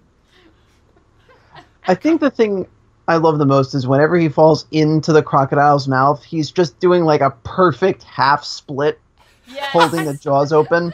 Yes. It's very good. While yelling for Smee. Over and over again. It's just like, man, Hook is a gymnast. Like, Yeah. he would kill at yoga. Maybe Hook is does that on his spare time with the rest of the crew. That's what happens when he eventually comes to the real world. He becomes a yoga teacher. He used to Open be your a- mind and your legs will follow. Just picture a crocodile. Picture that your life is in great danger from a crocodile. Then you'll split easily. I would love to take yoga with Captain Hook. Mr. Smee, let's do some Pilates. So they with Hook and Smee defeated, Peter scoops up Tiger Lily right after her head submerges, and they fly off immediately to the most uncomfortable scene in the entire movie. we get another song here. Let's not sing any of this song. No. Okay, the song is called "What Makes the Red Man Red." Does it hurt that the Mellowmen sing it too? It does. Mm-hmm. Peter is christened Little Flying Eagle. He gets a headdress. It's not as bad as the fact in the book they call him White Chief. Oh, Oh yeah, I forgot about that. Oh God. Okay. Yeah. So this is terrible, Disney. Well, okay, this was another thing. Like, they said, "Oh, he's saying in sign language." I'm like, okay, now this is offensive to anybody who knows sign language. It's clearly not sign language. Especially when the at chief all. does this thing where he puts his hands together and clearly wiggles both his middle fingers. That's just It him was showing funny off. to me because when I was in preschool, they taught me some words in sign language and told me it was Indian language. I don't know why. Okay. They Sure. were like, "This is how the Indians talk." And then my mom told me later, it was like, "Yeah, they taught you some American Sign Language." I'm like, "Why did they tell me that was how Indians talked?" That's a weird thing. It was a weird thing my preschool did to me. Yes. Yeah, but none of it is sign language at all. None of it was actually none of it was actually sign language. No. None of it in that movie was sign language at all. Which again, No. it's like And no. Okay, well, let's at least, okay, the less we have to talk about this, the better. Although I think we have to. We've said what said. This scene is genuinely racist, stereotype, caricature nonsense. Mm-hmm. Was it meant to be offensive? Well, I don't know. I don't know what was going through their heads. They weren't thinking Was it- about Well, it. Mark but, Davis- was it meant to be offensive? I don't think so. No. Was it meant to be a caricature and a stereotype? hell Absolutely. yes. Oh yeah. So Mark Davis actually later on said if they would have redone this movie, they would have changed it. They're not sure how, but he knows they would have not done that same thing. Good. They were made. Right. Well, good. It would have neglected that scene. Yes. Yeah. Keep in mind, Mark Davis was, quite the character artist, and a lot of his influence can be felt over this movie, especially when you see some of the more background characters pop up among the Yeah. pirates, even the Indians. And I think about how he was designing the Western River Expedition attraction. You can see some of those same ideas, some of those, and a couple of those same stereotypes do pop up in that. Mm-hmm. That's me going into theme parks again. We should. Okay, and then actually we get more great slapstick back on the pirate ship. Oh, yeah, that's right. So this all happened before this scene. Back on the pirate ship, Hook is got a cold. Smee is trying to giving him a worse headache by hammering a sign that says "Do Not Disturb" on the captain's door. And just hilarious comedy between my two favorite characters in this movie. And then he delivers the juiciest of Neverland gossip. I heard from the cook, from the first mate, that there's some women's trouble going on. Girl, you don't even know. I love how as he's talking, Hook didn't Hook get hit in the head by a hammer during this part? He's lying dazed in the tub with a smile and with the thermometer in his mouth as Smee is pouring boiling liquid on his feet. Yeah. And I love that it bursts right when he's like, Pan has banished Tinkerbell. And now that they know Pan has banished Tinkerbell, he's like, ooh, let's kidnap Tinkerbell and convince her to give us the details about Peter Pan's hideout, because now she's mad at him. And Smee is trying to convince Hook that the crew just wants to leave. It's like, earlier in the movie, they did all threaten him. They're like, we have to tell the captain we want to put to sea, Smee. And so now he's pushing for it again, but Hook straight up just yells at him to go do it, and he rocket propels his boat off the ship. I'd watch a whole movie about just the adventures of these pirates. Oh yeah, they're amazing. Yeah.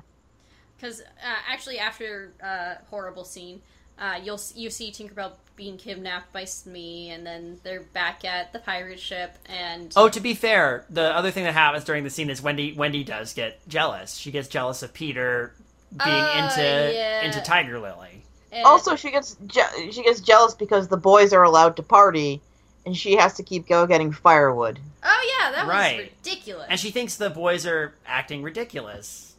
And I'm like, well, Wendy, I don't know if that's you being like, you should behave better in general, or you shouldn't act like he made vague arm gestures with his hands so he didn't have to say. Yeah, I know. But basically, at this point, she's like, nah, I want to go home now. Yeah. This is too much. It's a combination of all of these things. But... Well, I don't know. I think it's a little bit about Tiger Lily, but mostly just a combination of everything that's happened. Because she's starting to see that Peter doesn't really care about her. He ditched her on Skull Rock and flew off with Tiger Lily as soon as he did. Yeah, so. It really is, like, this whole thing is about him. It's all about, again, he's the one who saves Tiger Lily. This party is for him, and I would argue he's the hero, and everybody loves him. And I would easily argue that Wendy is more of the protagonist of this movie than Peter is. Yeah, I agree. Oh, absolutely. Yeah. So, back to pirates. Yeah, Hook plays a harpsichord really well, despite only having one hand and a hook. Yeah. Well, he can do that little bouncy thing with the hook on two keys. He's got the gold... I love that scene. Just that one little shot of him doing that is so good. Yeah, he's so sinister here. With his best hook, too. He's got the gold hook, yeah. I love his collection of hooks that has Smee get. He's got a corkscrew hook. He's got a hook that's clearly used as a bottle opener. It's great. The ingenuity that he's put into his prosthetic is amazing. Meanwhile, Smee's getting drunk. Yeah, Smee's getting wasted on the piano. Not because of the piano's music. He actually has a bottle of rum on him, and he's drinking it. Yeah. And then, yeah, Hook's playing off the jealousy that Tink's feeling, and Tink is eating this up. Yeah, and then Tink's like, yes, I can show you where Peter is, so that way we can take Wendy. But you have to promise not to lay a hand on Peter. I promise not to lay a hand jingle, jingle, or jingle. a hook on Peter Pan. So, wait, if I recall, so Peter can understand what she's saying. So can Hook. So can Hook. Wendy can't? Or can she? Hook spent the last 300 years living on this island, being anchored off this island. He must have picked up fairy language. Okay, yeah, good point. Do we ever see any other fairies in this movie? No. Other than Tink? No. Tink's the only one we see explicitly in the film. Okay. Now, I know since Tinkerbell became a thing that Disney continues to push, they added more Netherland fairies. But... Oh, there's a whole, that became really, really popular among young girls. The Disney fairies, like about like 10 years ago, I want to say. Oh no! This is a thing. Like this is huge. I back when I used to work at Walt Disney World, I had a friend who worked with the characters or would like guide them. She told me that like if you wanted to see the Disney princesses, usually the line was 20 minutes. For the fairies, it'd be an hour. Jeez. That's how. That's how. This was in 2010. That's how. You guys? Sorry, it's okay. Go ahead. I'm just saying this is how popular this thing, like the Disney fairies, were. Yeah. Have you seen any of the fairies movies? No. They're actually legitimately quite good. Really? Like, they have a really good sense of humor. The animation's pretty solid. The voice acting's really good. They got really good voice actors for it. And they're pretty well-written films. Like, they're pretty standard family films. But, you know, it was one of those things of, like, surfing Netflix one night, not finding much to watch. I turned one on, and I was pleasantly surprised by it. Okay. Let me see if actually we have, like, that's one of... I know it's not... It's like an Animation Plus film. I think it might be. Actually, no, it's not. This is not it wasn't done by Walt Disney Animated Studios. I figured. Yeah, I think it's a separate company. Yeah. But it's still affiliated. But yeah, so Tink finally tells Hook that it's Hangman's tree, which since we talked about this earlier, it echoes a little eerily of Peter thins out the Lost Boys when they get too much older. Yeah. Also, how long has Hook been trying to look for Peter Pan, and he hasn't checked the one other thing on the map? Because he has to cross Crocodile Creek. Oh, you're right. He mentions that at one point. I didn't think about that until you brought that up. Like, there must be some reason. Oh, he wants to avoid Crocodile Creek. Because literally, Hangman's Tree is the only other thing on the map that's, like, explicitly drawn out. I'm like, it's a map marker, dude. Yeah, exactly. It's right there. Who drew this map? Robert Louis Stevenson? Wait, he's not the writer. No, I'm just saying, when you think about Treasure Island, you know, all these really ominously labeled points, Finger Trunk Tree, Devil's Rock, that sort of thing. Okay. Skeleton Island. So I looked it up. The Disney fairies are actually done by Disney Toon Studios. Oh, that sounds right. Yeah. Well, I will take that recommendation, or I will take that into consideration, Alex. Yeah.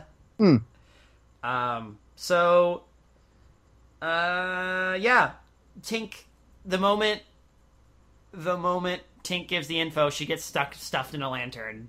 Yep. And then Hook and his boys set off to go get Peter and the Lost Boys. But we're back to the boys going still all nutso and... They're powwowing around at the Hangman's Tree. And Wendy's fed up. And this is actually the point where she brings up, like, the whole, like, going home and mothers and... Yeah, she didn't do a ton of mothering in this one. This is the one time she has to do some mothering. And then talks about, like, mothers, like, oh, Your Mother and I is the song that plays. This is... Bland. This is the most forgettable song. I hate to say it, but it is. There's not. I do not care for this song. I feel that it brings the pacing of the movie to a screeching halt. Although, I gotta admit, like, Dave and I laughed so hard at this. Like, you see the pirates looking over, and then Smee lifts off his shirt, and it says "Mother" on the tattoo of Mother, and he starts tearing up. I laughed. Of course. I thought the best part is when the pirates come in. Of course. Yeah. The pirates, oh my god, are the best part of this movie. And Peter's still playing up the whole little flying eagle thing while they're there, so that's also that leads into the song. And we talked about how the Lost Boys forgot their mother. Yeah. Only Wendy remembers. Only Wendy really remembers. Her song wakes her two brothers up, and the rest of them are like, "Hey, we want to see where our mothers are." And Peter's just kind of like, you'll go, but you'll be back.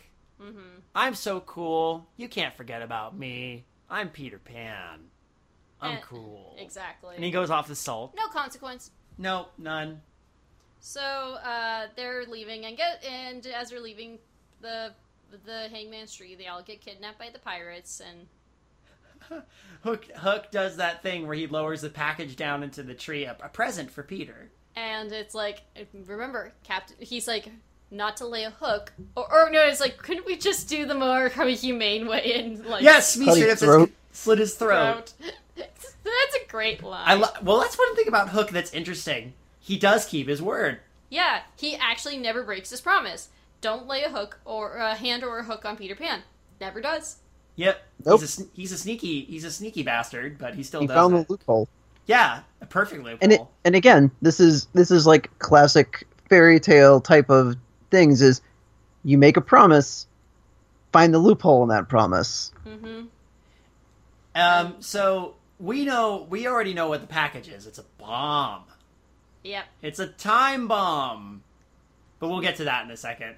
Sorry, I started rocking out to Rancid. Well, I just think it's interesting because, like, here's Hook, who's afraid of a metaphor for time, and he's gonna kill Peter with a time bomb. Which is also... Time is a killer. Yeah.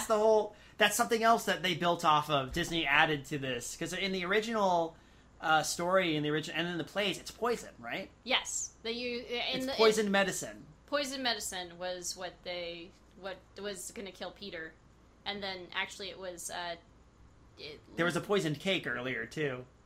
Don't eat that cake, said Wendy. It's too damp and rich for you. Because he just Hook tried to murder the boys. That's in the play. That's in the and play, in the yeah. book. Mm-hmm. I think it's in the book. But yeah, they have been kidnapped, and we get to. This is my favorite song. Is the Elegant Captain Hook. Yes. Sang by the Mellow Men. The Mellow Men have... They have a lot of room to do stuff in this one. Yeah. This is a good song. This is a good song. This is a fun song.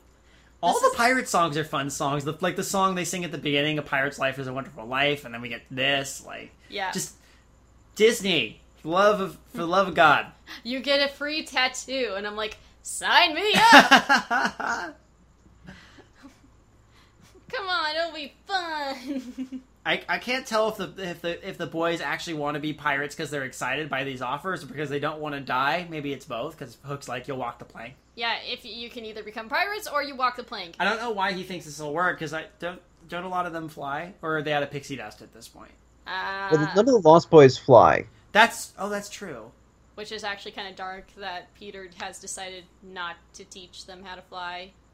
He let Wendy, Michael, and John fly. Yeah, but now they don't anymore. Yeah. It's vaguely defined what the rules of flying are. Presumably they ran out of pixie dust. Uh-huh. And yet Peter can fly whenever he wants. Nana flew for a bit. Yep. She got a little bit of Well- pixie butt dust on her tail and flew, even though she's a dog and probably wasn't thinking happy thoughts, per se. Mm-hmm. It's a dog. Dogs are always thinking happy thoughts. That's true. That's true. As But Peter is not also human. He's got pointy elf ears. Yeah, that's true. He is distinctly not human in this. That's Which good. He's a really fairy. makes me think that Peter is probably a pixie as well. So he probably provides his own pixie dust. But, he's always flying, so he keeps it internally. Well, is he... I would say he's like more of... He's definitely a Robin Goodfellow. He's Yeah. a trickster. He's a changeling. He's literally the changeling, the person who comes and swaps people out of their cribs. And takes them away to the world of the fairies. Yep. Jeez. So, anyway, Wendy's like, not gonna join the pirates. That sounds terrible. Because Peter Pan will save us. Peter Pan will save us. Ah, ha, ha, ha. And we find out what Hook's plan was. He's gonna blow Peter up. And at then 6 o'clock. Tinkerbell realizes what's going to happen. Is like, I'm getting out of here. Shake, shake, shake. Breaks Shake glass. your booty. Breaks glass. Flies to Peter. Tries to stop him from. But then stop the bomb from exploding, or trying to warn him. But it goes off anyway, and It goes off after Tink grabs it, though. yes, So she narrowly saves Peter's life. yes, But all the pirates think he's dead. yes. As does Wendy and the boys. And then Peter sees... That actually is the one time you see Peter actually, first of all, concerned for another person and not being selfish when he realizes that Tink is about to die. Yeah, this is a key moment. Like, Yeah. you see Peter think about someone other than himself. Mm. And him saying, "You mean more to me than anything in the whole world," is like, aww. And this is the part where in the play you would clap if you believe in fairies. Exactly. But although nothing kind of happens out of that, it's like there's this like sweet moment that kind of goes nowhere, and It's cut off because it looks like a bunch of the cave falls down on Peter, and then Wendy's gonna walk the plank because Wendy's like, I'll walk the plank to be the stoic one this time. and This is one of my favorite scenes when she walks to the edge of the plank, oh yeah, and then, just as she steps off, R2 fires the lightsaber out. although there is a weird. It is a Disney property. Well, no. This Exactly. always kind of bothered me. I think this is like a bad line read or something. You hear Michael say, "Wendy, Wendy," and I'm like, Spot the ADR. "That's Yeah, a- it was. what a No, weird." but legit, I do really like when she goes off the plank and disappears, and everyone's listening, and for some reason you hear like the sound of like a missile falling, Mm-hmm. And then but silence. there's no splash, and the pirates are all going, "There's no splash. Oh, the ship's bewitched." Did you hear a splash? And it's like you realize how. Well, this also is hinted much earlier to how superstitious the pirates are, and how like how Smee is like, "Oh my gosh, there's a ghost in this cave," Yeah, that's right. Mm. and then no splash, Captain. You want a splash, Mr. Starkey? I'll give you a splash! Who's next? Just no concern whatsoever. It's like, nope, I'm done. And then Peter Pan, you realize, oh, Peter Pan saved Wendy, and he's come for the boys, and is... You've gone too far this time, Hook. We've come for the climax. Yep. Here comes the climax, or... I should mention Peter has learned nothing. You don't see him say anything to Tink, or... he and Tink don't really interact much after this point. No, Tink, you see... Tink's there. Tink's fine. Tink's fine. Nothing happened to Tink. You're like, so what was that whole thing? What the heck was that whole thing? Was that just a way to say, oh, they're cool now? Yeah. Pretty much, I think. Yeah, they're friends now. There's not a ton to talk about at this, except that overall, again, the animation really sells this part. Like, it's just Peter and Hook have a great sword fight. Smee tries to like take everything and just leave. He's like, he knows when he's been licked, so he's just gonna go. See, I'd be Smee in that scene. I'd be like, I'm done. I'm getting my stuff. Peace. Peace, guys. Bye. But I love that every performance of Mr. Smee, whether it's no matter what type of Peter Pan it is, whether it's a modern day rendition, whether it's like a pseudo sequel like Hook is or something like that, the climactic scene when Peter comes back, like almost immediately Smee's just like, well, starts grabbing everything. Yep. Grabs everything. Is like, bye, guys. I'm not. Nope. Mm-mm. Like, he doesn't even wait for the fight to begin. You know what's great too is Smee. Smee is in the book. I remember Smee is the only pirate that escapes. Really, Yep. he's the one who goes off to live in the world, and he tells people he was the only man that Jas Hook ever feared. Yeah. Ooh. I love Smee. Yes. Smee is my He's favorite the character. best. Smee and Hook are my favorite characters, but Yeah. I think Smee edges out Hook a little bit. Although, Smee is a real pirate. We probably should discuss like the whole climactic scene. I mean, Oh yeah, but I mean, it's good. It's funny. It's a fun watch. It's definitely the action's good. The animation's great. I kind of just want to talk about how Hook ends. Hook leaves the movie, and it's, yeah. Once again, Hook and Pan do a sort of duel with Pan promises not to fly. He gives him his word, and he keeps his word, much like Hook does. But when he thinks he's got Hook beat, Hook almost retaliates, and then Peter kicks him off the rigging, and he falls right toward the crocodile. and slapstick, and then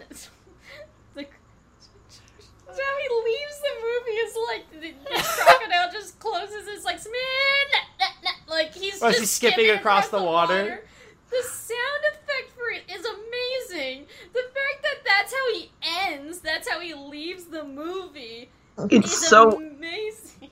it's so well animated, and I love. Yeah, his screaming is cut off every time he hits the water.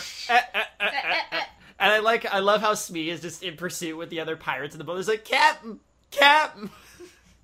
Just, I'm like, it's so random, but it's amazing. They all disappear onto the horizon and exit the pirates. After Well, that, the but movie's over. Nothing else of import happened. No, I'm Nope, just no- kidding. I'm just nothing. kidding. So they're like, all right, they're gonna go to London. So, oh yeah. Peter's the new captain of the ship, of the Jolly Roger. And they're like, yeah, we're going to London now. Okay, yeah, we're going home. Wait, what? We're going to London? And Peter's like, yeah, I'm going to take you home. You wanted to go home, I'll take you. I guess the only thing he learned was, like, not to completely think about himself 100%. Yeah, so... That's literally the only character arc he has. And then they set sails for the sky with... A golden pirate ship. That Tinkerbell has caused to fly. So they fly off, and then it strikes 11, and we see Wendy asleep at the window. And... Clouds. Yep, her mother... Actually, I actually just looked this up, because I was like, her mother's voice sounds familiar. That's the voice of Alice's sister. Oh, I thought so. Yeah. Oh. Which is kind of interesting that they brought Alice, the voice of Alice, and the voice of Alice's sister to play mother and daughter. I was actually forgot to mention earlier in the movie, they have a nice, you could tell they have a nice relationship, Wendy and her mother. Yeah, like Wendy and her mother actually, you could tell they genuinely click and connect. And Oh, mother, you look beautiful. Like they're like you could, and Mrs. Darling seems really pleased, like with Wendy coming and complimenting her outfit, and they talk a little bit, and it's like that's sweet. Mm-hmm. And she's actually concerned when Wendy is not in her bed, and it's like John and Michael don't wake up for anything. By the way, Mr. Darling during the evening had a change of heart. He's back, and he's apologetic, and he's actually bringing Nana back into the house. yeah, because that was unfair of him to do so when Nana did nothing wrong. Nana did nothing wrong. And Wendy's explaining her adventures, and just him going like, Mary, I'm going to bed. I'm done with this. But he's like, yes, you can still stay in the nursery. I'm like, no, give her her own bed. Well, actually, she says she's ready to grow up. She's the one who... So, that's the thing. Wendy gains agency, and she says, no, I'm ready. Yeah. After dealing with all this I nonsense... realize that not growing up means you turn into a childish punk. And I get stuck dealing with racist stereotypes of Native Americans and a bunch of slapstick pirates. And catty Also, mermaids. boys are terrible. But girls are terrible, too. And catty Yeah, girls mermaids. are also terrible. Girls are terrible to me, and boys don't care about anybody but themselves. Time to grow up and actually, hopefully, deal with people who are much more mature. And then... Then they see the clouds. And then they see a cloud-shaped... Or, no, sorry, it's a ship-shaped cloud Against the moon. against the moon. Now, this confused me. Because there's a point where they, like, the mother sees, she's like, oh my gosh! And then the dad sees it, and he's like, whoa! I remember seeing that as a little boy. I'm like, wait, what? What does that mean? Yeah. Well, at the very beginning of the film, they say this story has happened over and over. Oh. This is one time it's happened. It happened before, and it will happen again. So basically, Yeah. yes, Peter will come and kidnap people. For all we know, actually, that's the interesting thing, because it's all about the sort of youth thing. It's Mr. Darling remembering that he might have had a similar adventure once. If you want to be really literal, maybe he was visited by Peter Pan as a boy, and he just forgot. And Possibly. Maybe. And Cycles. It's all about cycles. and we end with the You Can Fly Reprise. and movie. And I'm okay with it. What an adventure. The movie's okay. There's parts I really like, and then there's parts I really dislike. All the parts I really dislike pretty much are the racist stereotype parts. Yeah, but- Yeah. But then there's parts that were bland. Like, the song by Wendy was bland. Actually, the mermaid scene didn't stick out as much as you think either. And then, anything with the pirates is great. Basically, if I just watched a whole movie about those pirates, I would have been happy. Isn't there a TV show for kids called Yeah. Captain Jake and the Neverland Pirates? Yes, there you go. is. It's an entire show about pirates. No. Yeah, but they're pirates who don't steal. Yeah. A good pirate never takes another person's property. Wait. I don't What? think you understand pirates. That's a slogan from that show. But yeah, for me, it's okay. I don't think the animation holds up well. The story, it's hard because it's an adaptation. And this parts, not the so much great parts from it are from the original source, so that's a tricky thing. I think it could have, I know now there's a couple of modern adaptations that try to do better. Hook was actually enjoyable. They took out the whole natives altogether, which I think was for the best. Hook is great. Hook is great. Hook is a great film. I love Hook. Oh, I do too. Hook is amazing. Great interpretation. Power couple. Dustin Hoffman and Bob Hoskins as Captain Hook and Mrs. Speed. There's just so much great chemistry between those two characters, no matter what version of this there is. It's great. And they also went into it, from what I understand, they said, okay, so let's play these two as if we're an old gay couple. This makes so much sense. And apparently Steven Spielberg was really mad about that. What? That's the best part. Once again, the best part of Hook, although Hook is a phenomenal movie, are the scenes with Hook and Smee together. Because they have, again, these two characters have great chemistry. And yes, they're basically an old gay couple. You know, mate lottages did exist in pirate culture, which was the idea that two mates would get together and share everything. Everything. And there was nothing weird about that. It was a diplomatic thing. Just saying. I wouldn't be surprised if Hook and Smee got into a mate lottage. It's kind of like a marriage. There's no law but the law of the sea. and it's Neverland, so there's no laws at all, so... Never law in Neverland. Exactly. But, yeah, I mean, in terms of animation, great. It really holds up. The parts of it don't hold up as much. I think it is a great adventure story. I think the aesthetic of the movie is almost better than the movie itself. Yeah, Yeah. I can agree to that. You know what? Actually, you're right on the money. The aesthetic of it, the idea behind it, is amazing. Just this idea of this world of Neverland is amazing. Yes. The story itself, it's okay. It's fine. It's fine. It's alright. It held up.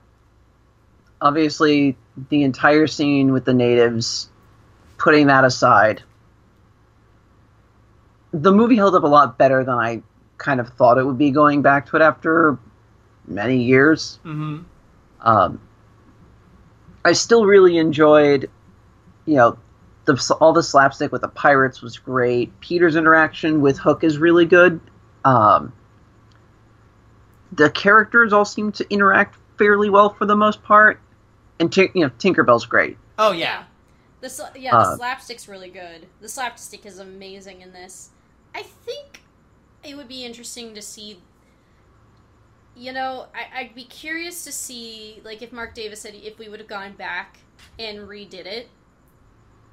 I would have liked, let's say they would have taken out the natives altogether, maybe address the whole... Well, the problem is Peter Pan has been done so many times, and we're trying to look at this movie as just its own adaptation, rather than... Exactly.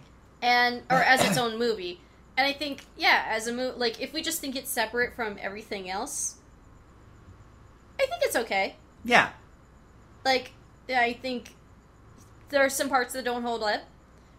I think the story is okay. The characters are good. A lot of the characters are actually really good.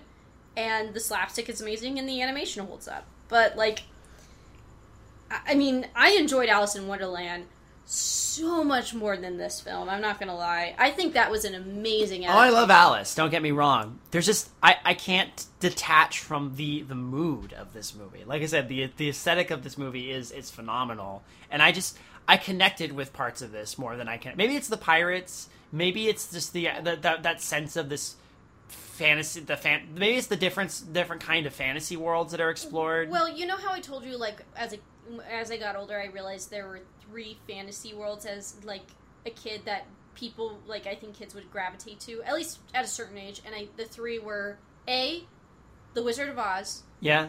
B, Alice in Wonderland, or C, Peter Pan. And for me, I gravitated toward Wonderland, or Alice in Wonderland. Right. That was my jam. So it was easier for me to, I guess with this movie, with Alice in Wonderland, I really like it. Peter Pan, I found so many faults in that world Right. that it was hard for me. But in terms of its interpretation of the world, like, again, the aesthetic is beautiful. Yeah. Yeah, for me, it's just, like, I just think about, like, what would I prefer? A world, a very strange world where nothing makes sense, or this island, this tropical island where adventure is around every corner, and there's swashbuckling and action. And for me, that has an appeal. That's why Neverland really does feel like an escapism kind of thing. But again, that's what I like. That's what I enjoy. Yeah, So, exactly. um, What about you guys? I always loved Peter Pan fighting with Captain Hook. Any sort of like swashbuckling as a kid was something I ate up. I absolutely adored that. I mean, that carried it into my adult life when I started to take up fencing. So Aww. it's definitely one of those things that definitely made an impact on me as a kid. And yeah, going back to watch it again, I really enjoyed it. Cringed a lot during certain scenes, but apart, again, putting those just completely aside, I still quite really enjoyed it. Yeah, I sort of don't know what, like, looking back on it, I'm like, my favorite parts aren't the parts with Peter Pan, so I don't know what really attracted me to it as a child. I think it's less Peter Pan itself and rather the world around Peter Pan. Yeah.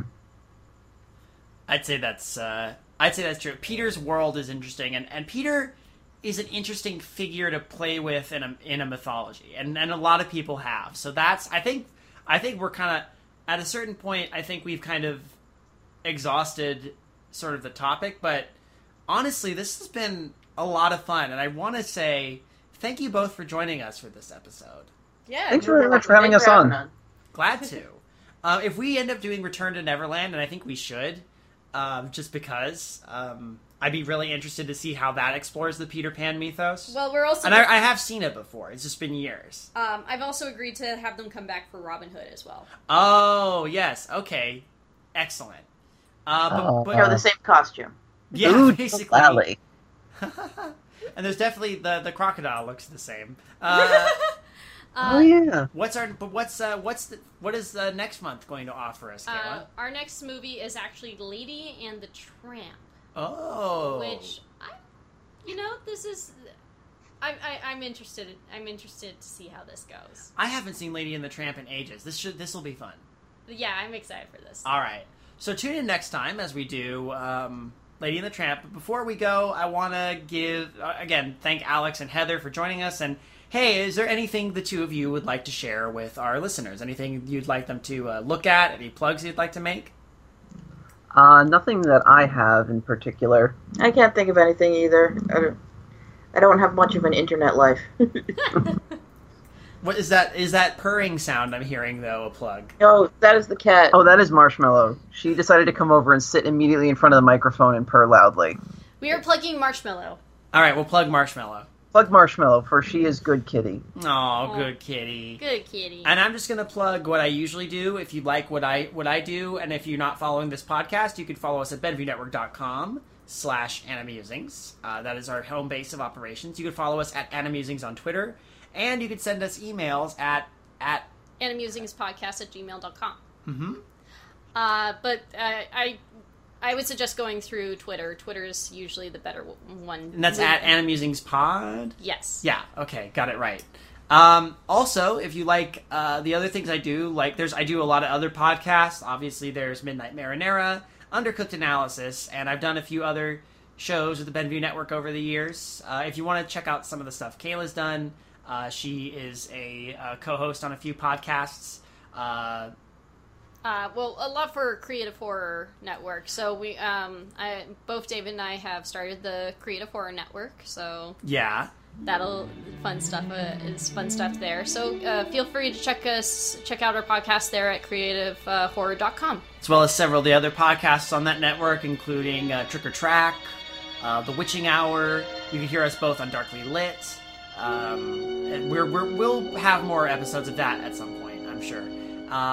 We have a new podcast coming out called Creepy Cooking Staff. And I'm actually going to be on one of them soon. That's right. You'll be in the premiere episode. Correct. Awesome. All right. Well, thank you again, everybody. And until next time, never smile at a crocodile, because you can't get friendly with a crocodile. But the crocodile from this one is like a doggy. Oh, that's right. Here, boy. Here, crocodile. He's looking for a handout. Oh, no. Da, da, da, da, da, da. Woo! Sweet! You can fly, you can fly, you can fly.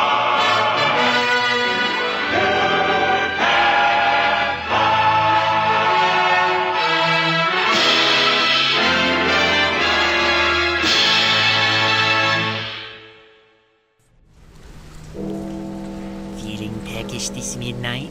Sate your appetite for terror and reserve your ears for a feast of the sound. The Midnight Marinara podcast is here for you, intrepid listener. We sample only the finest in sinister stories and, coating them with our own unique spooky sauce, present them to you as eerie audio dramas.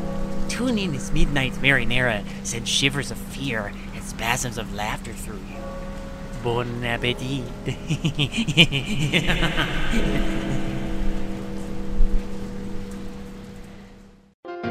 This podcast is a part of the Benview Network. You can find this and other podcasts like it at BenviewNetwork.com.